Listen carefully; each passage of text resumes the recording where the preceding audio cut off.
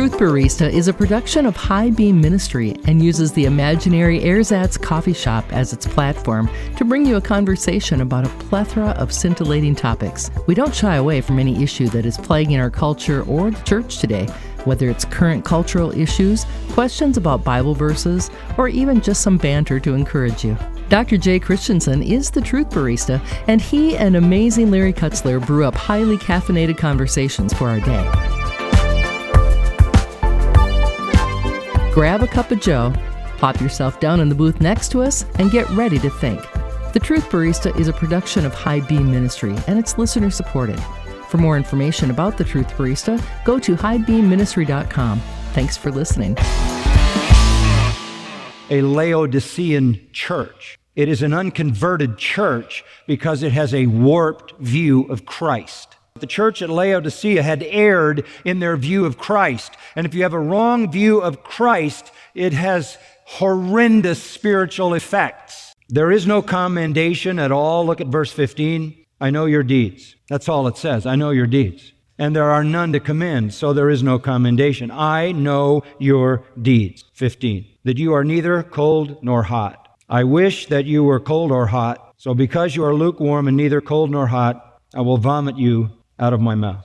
You make me vomit. You make me sick. This is the Truth Barista, where we serve you the uncompromised truth. Dr. Jay Christensen, it's so exciting. I'm so excited today. Do you know why? Why are you excited today? Well, we're coming to the conclusion of our series of the chapters 2 and 3 of Revelation, the seven churches, and we're going to talk about the church of Laodicea. Oh, the church everybody loves to pick on. Yes. Yeah, and doesn't realize that many of them are kind of sitting right in the middle of that same church right now.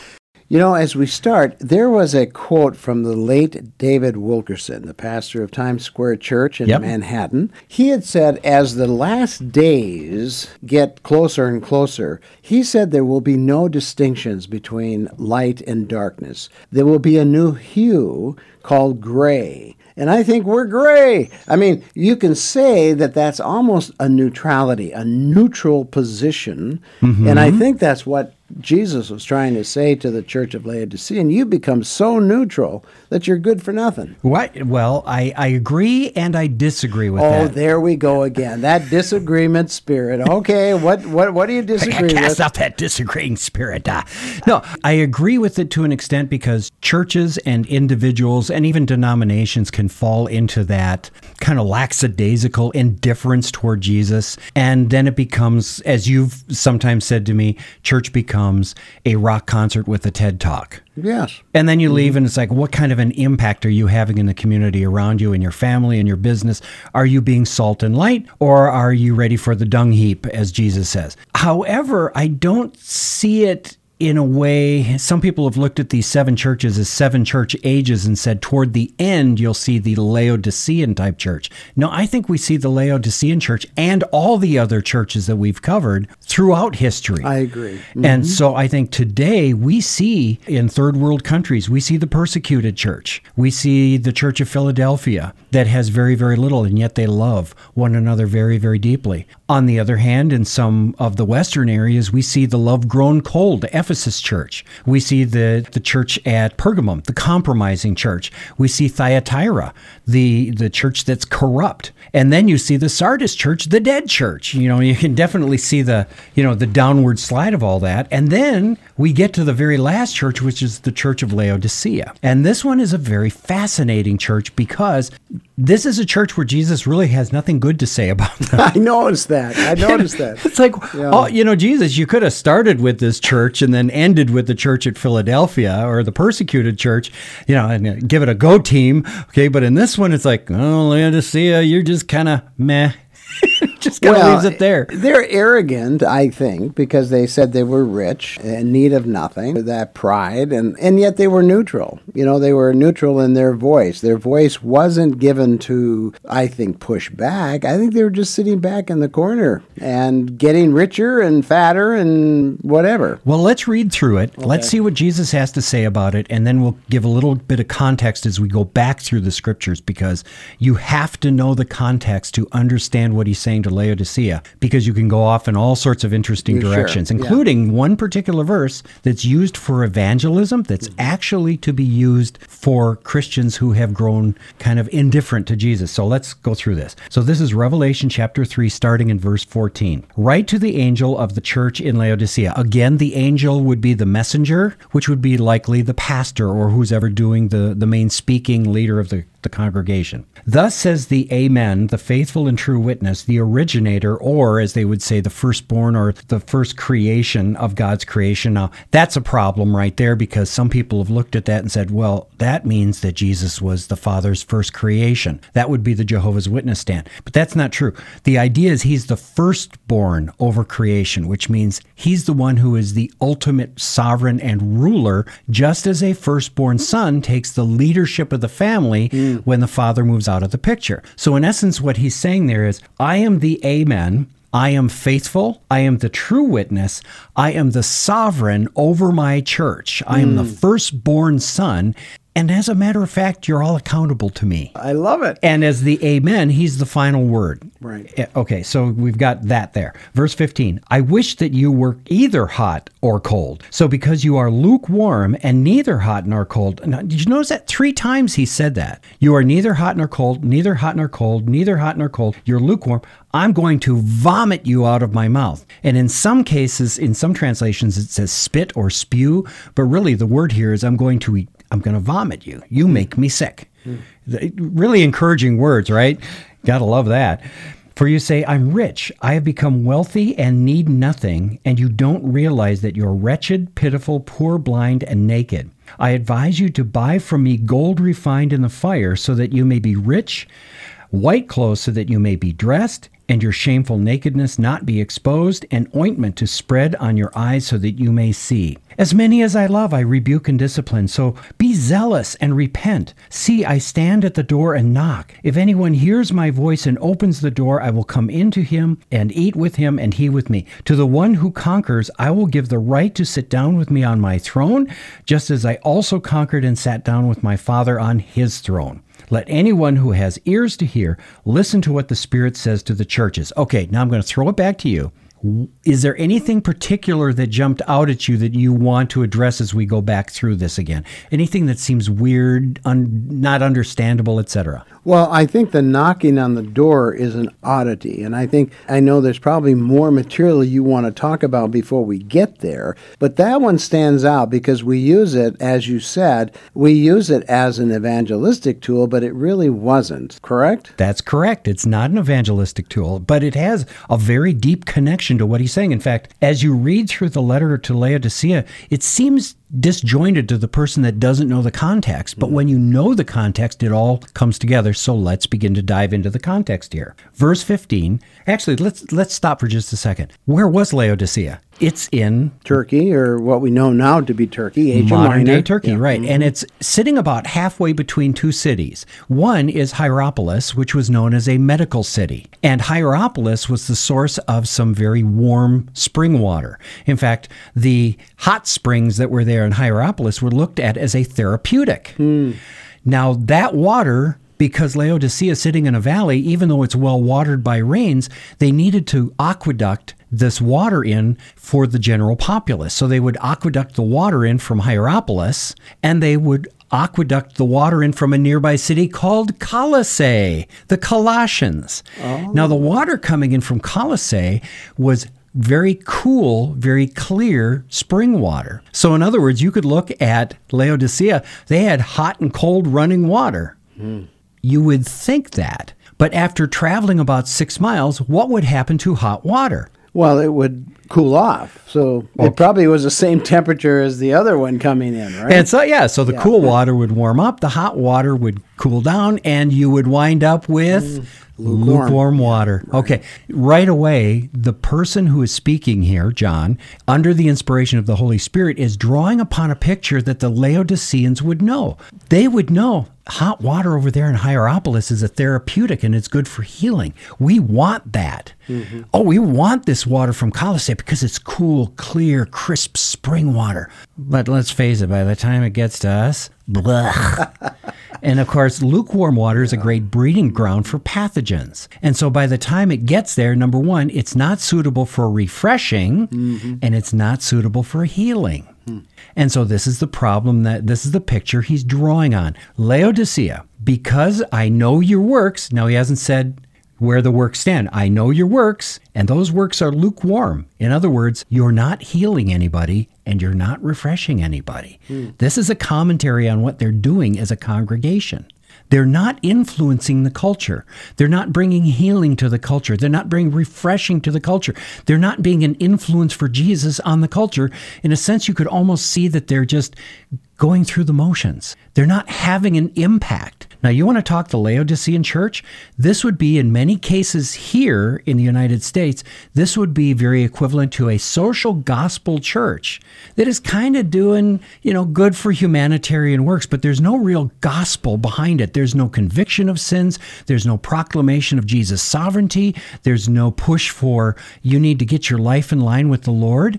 And out of that life in line with the Lord should come good works. But if works take the place of the gospel, you have, in essence, become lukewarm, even though you're still active. Well, I would agree with that. There's nothing wrong. You're 100% right, Dr. J, on that. But I've been in evangelical churches. We're talking about a church that really proclaims the good news, and they've been dead too. Okay, define how you mean dead. Well, they don't have a zeal or a zest to share the gospel.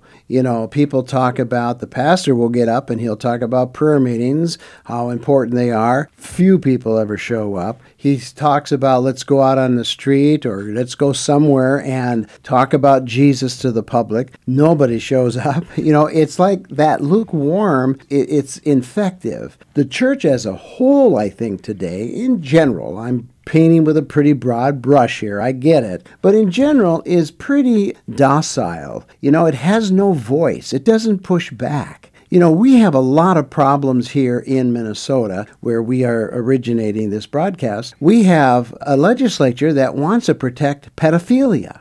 And the church, is it up in arms? Are we storming the Capitol with, hey, this is not going to happen? I doubt it. And that's lukewarm to me. Wow. I said a lot there, but I'm just saying that I think the church, its first call is to bring people to salvation, no question. But there's a second call of pushing back the darkness.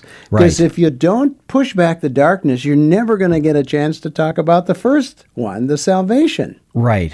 And there's a cause for that, not pushing back on it. And the principle here in Laodicea is they've become so comfortable. By the way, I just want to add this to the context. Laodicea was a very affluent city, and it was a place of great trade, and they became very wealthy. Well, because they were all of their needs were met, what do you need with God at this point? And if you don't need God and it's not producing that fire in your belly, you have a tendency to kind of just sit back and drift, which is what was happening with them. And when you begin to sit back and drift, then it's not just pursuing the gospel, but like I said, it's making an impact on the area that you're in or whatever is in your sphere of supposed influence. You're right. I've seen protests at the Capitol, but I'm thinking, where are the multitudes of people dealing with these abortion issues? Where are the multitudes of people at the Capitol when they were changing the language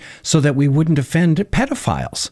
Where are the multitudes of church people out there? I've seen this in my own congregations too. It's like you call for a prayer meeting, hardly anybody shows up. And what do we do? Speaking as a pastor. And man, as a pastor, trying to get churches fired up, sometimes it's the hardest thing to do.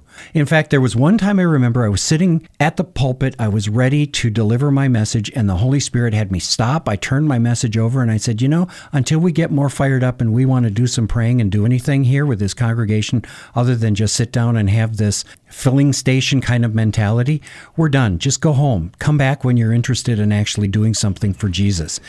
And it stopped the service right there. You really did that? We did it. Wow. And because, we're not messing around here. This is an eternal life issue. If you go through this chapter, you see how serious it is. He says, you're neither hot nor cold. And because you're neither hot nor cold, I'm going to you make me sick. I know that's hard line, but that's what the Greek says. I'm going to vomit you out of my mouth. For you say, see, here's the reason why they're not hot or cold. I have become wealthy and need nothing. Prosperity is worse for a church than poverty. Poverty keeps us connected to God because we're crying out for our needs. When we have prosperity, what do we need God for? Right. That's what God warned the Israelites before they went into Canaan. He goes, now you're coming into an area here where you're going to be very prosperous, but I'll tell you what, if you get in there, you're going to walk away from me.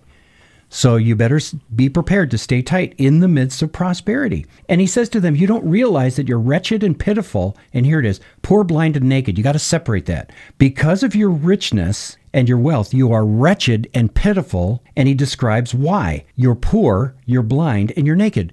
Those are the three things Laodicea was facing. They were a financial hub. They were near a city, Hierapolis, that was known for a medicine that was good for eye problems. And they were also the center of a rich wool trade, a very fine wool. And so the clothing industry was important. Interesting, he draws in the context. You are poor, not rich. Even though you're rich, you're poor. Even though you have this eye salve, you're really blind. And even though you have this clothing industry, you're naked. Why? It's not the material, it's your spiritual side. That's what's suffering here. So what's the remedy? Verse 18. I advise you to buy from me gold refined in the fire. Fire in Scripture is adversity. That's what you lack, Laodicea. You lack adversity. You lack suffering. You lack persecution. You lack the things that heat you up and hammer you into something of value that I can use. Instead, you're just kind of like a lump of cold lead just sitting there doing nothing. How many churches, how many individual Christians are like that today? Well, we don't want the adversity. In fact, the message of the church today is peace and prosperity, as you're saying. But very few pastors don't say, hey, listen, you are going to be hated by the world because of his name. Nobody wants to be hated. Yep. We don't talk about that, but that's adversity. If you're in the face of the world and telling the world that the gospel, that there is a moral and spiritual nature to our lives, and we're not going in that direction, you're going to be hated. And isn't it interesting, one of the biggest churches out there is a church that preaches your best life now. You want to talk about a Laodicean themed church? Now, I don't know. I hesitate to say the name, but I'll say it. I don't know Joel Osteen's church. And I had a friend that went there, and he said some of the pastors on staff there are real firebrands. Really? He was very, very impressed. However, when you have that Best Life Now theme, that's very Laodicean because it's focusing on prosperity. It's focusing on lack of adversity. But adversity is something that, well, even God says it in Hebrews chapter 12. He says, I discipline those whom I love. Discipline, adversity, struggles and trials, that's what tempers metal. If you don't have heat and pounding at a forge, you have a metal that's weak and is brittle and will shatter in the time of warfare. And Jesus is saying, that's not the church I want. My body needs to be strong so when they come into adverse times, they are strong and they can cut in the issues and they can begin to bring their voice against the wrongs that are in society. I mean, that's where the works come from. The works come from the faithful adversity that they experience. He says, that's why you don't have a voice. That's why you're really pitiful, because you're poor, you're blind, and you're naked. And he says, so buy from me gold refined in the fire. Go through, be willing to go through adversity. Get the white clothes of holiness that you may be dressed in your shameful nakedness, not be exposed, and get that ointment to spread on your eyes so you can actually see your spiritual condition. But here's his encouragement. If there's any encouragement here, it comes in 19. As many as I love. He says, I'm bringing this message to you because I love you, and I'm rebuking you, and I'm disciplining you. So be zealous and repent. It's very much kind of bringing it around to the first church, Ephesus. Go back to your first love. Repent. Fire up. Be strong. And here's verse 20. I stand at the door and knock. If anyone hears my voice and opens the door, see, it's not stand at the door and knock that's important. It's what comes next. I will come into him and eat with him and he with me. To eat with somebody means you have a covenant relationship with them. He's going, right now, your indifference has shut me out of a relationship with you. But if you go through adversity, if you're willing to examine your spiritual condition, that's opening the door so that we can have a relationship. Don't shut me out, church. That's Jesus' message to the church at Laodicea. And I think that's a message to many Christians today and many congregations today. You have shut me out. You need to go back to your first love, like Ephesus. You need to avoid the corruption. You need to avoid slacking. You need to embrace persecution when it comes. And if you're being godly, you'll get hit with persecution. That's right. I mean, it's already happening across the United States. We see it in the media. We're getting slammed if we happen to stand up for the gospel and the good works that the gospel brings us to. If you're going to have to go without because of your stand for Christ, you still got me, is what Jesus says. You can lose everything and still have me. Or you can be like Laodicea. You can have everything except Jesus. And so what's going to be the best choice? This is the choice he's giving to them. To the one who conquers, I'll give you the right to sit with me. That's the message. You overcome, you come back, you can sit with me. There's the relationship. It implies if you don't get to sit with me. You don't get a relationship with me. And to me, that's a dead church. It's not whether it's active or not. It's whether do you have a relationship with Jesus. I know a lot of Christians who are very, very active, but I talk with them and they don't give any indication they have a relationship with Jesus. That's right. So this is the final message before Jesus gets into the book of Revelation that talks about a time of great persecution. He is preparing the 7 churches for the persecution that's yet to come. You know, that's very interesting you say that, because I have felt for a long time that the modern church does not prepare for the persecution. We are almost like the Joel Osteen church. We want the best life now. So preach to me, Pastor, the things that I want to hear that I know will be a blessing to me and my family. But please don't talk to me about the persecution and what I must do to prepare for those days. Because the sad thing is, persecution is coming. We know that. That's what the Bible ends on, is the great persecution that's going to come to this world. Now, some people think, well, we'll rapture out of it. Well, maybe we will, but what if we don't? Regardless of when that rapture happens, darkness is going to continue to get darker, not lighter. The only time it gets lighter is when those feet of Jesus hits the Mount of Olives, right? And that's boom, right. Then things will change. So are we preparing people, Dr. J, for the things that are going to come? That's the big question today. That's the big question. And the church has experienced persecution since the days of Jesus. And if they persecuted Jesus, they're going to persecute us. He promised us that. He also said, yep, when the time comes, as we get closer to the end, the persecution's going to ramp up in great intensity. But even in the context of what John is writing about right here, and he's writing during the time of the rising persecution against the church. They've already gone through Nero's persecution in the 60s, in 65. That's when Paul and Peter were martyred, according to tradition. John is writing this about 25, 30 years later, and persecution is coming to the church in waves. The Jews had kind of a pass in the Roman Empire. They'd been around long enough that the Roman Empire understood that the Jews worshiped the one true God. So to force them into emperor worship, it was not going to happen. And so they said, okay, as long as the Jews remained a peaceful community, they would give them a pass. But then comes this stream of Messianic Judaism, of Jews that believed that Jesus was the Messiah. And they had that same attitude, but they were different enough that they became a target of Roman persecution, because they would stand up and boldly proclaim, oh, no, it's like, yeah, we follow this Jewish God, Jehovah. We do. But his son is the Messiah. He is the king of Israel. Now, that's a threat to the Roman emperor. And so suddenly, what people would have said, let's say, Haman said to the king back in the time of Esther, there are these people who live apart from us who worship this way. Rome was content to let that slide. But for these Christians, they became the target, and when there was Christian and Jewish squabbling, that's what got Emperor Claudius worked up before Nero and ejected the Jews from Rome. Well, now the Jews had returned, and under Nero blames not the Jews, he blamed the Messianic Jews for what's going on. So then the Christian stream became the target of Roman persecution. Okay? So this book that we're reading here is actually written on the heels of persecution, in the midst of persecution, and in light of Jesus' end-time teachings, facing a future great persecution. This is what has happened throughout church history in waves. And let's face it, the American church has been very triumphalistic over the years. Mm-hmm. Now, this is a Christian nation. And I look at it, it's like, yeah, a Christian nation, huh? 67 million abortions, and you call this a Christian nation? Mm-hmm. We're the number one producer of pornography in the world, and you call this a Christian nation? And there's all sorts of these anti-God philosophies that are out there, and just blasphemy. Blasphemy is an antiquated word. It means to speak injuriously of something. So you have society speaking injuriously of Jesus and of his Father and of his followers and of the organization.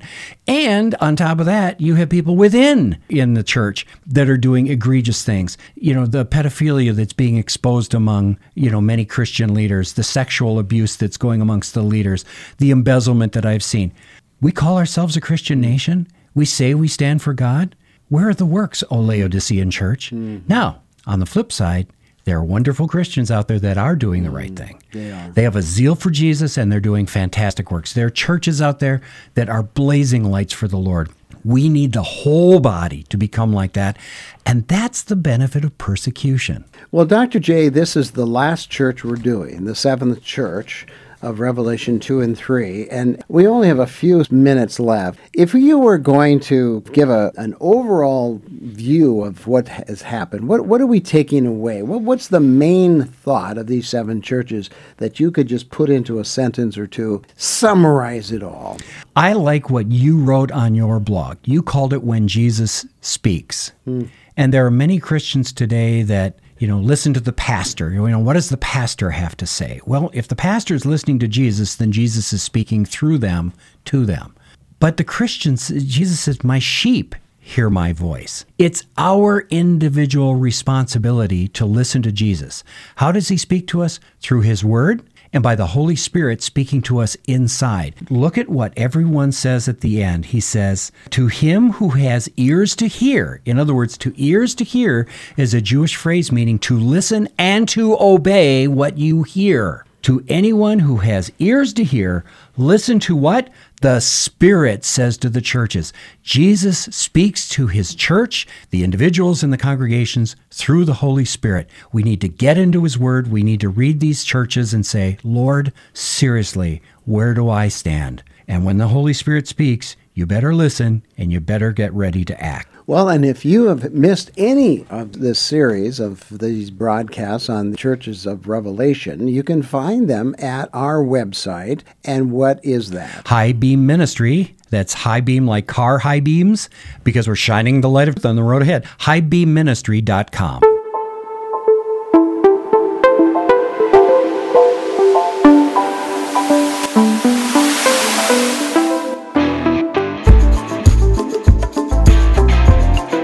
Want the truth today? Dr. Jay Christensen is the Truth Barista and the founder of High Beam Ministry. Jay is a creative person who wants to use the setting of an imaginary cafe to produce a series of radio and internet programs that confront the issues of our day through the lens of the Bible. The Truth Barista was the avenue that was developed to communicate truth using the Bible as the source of our information.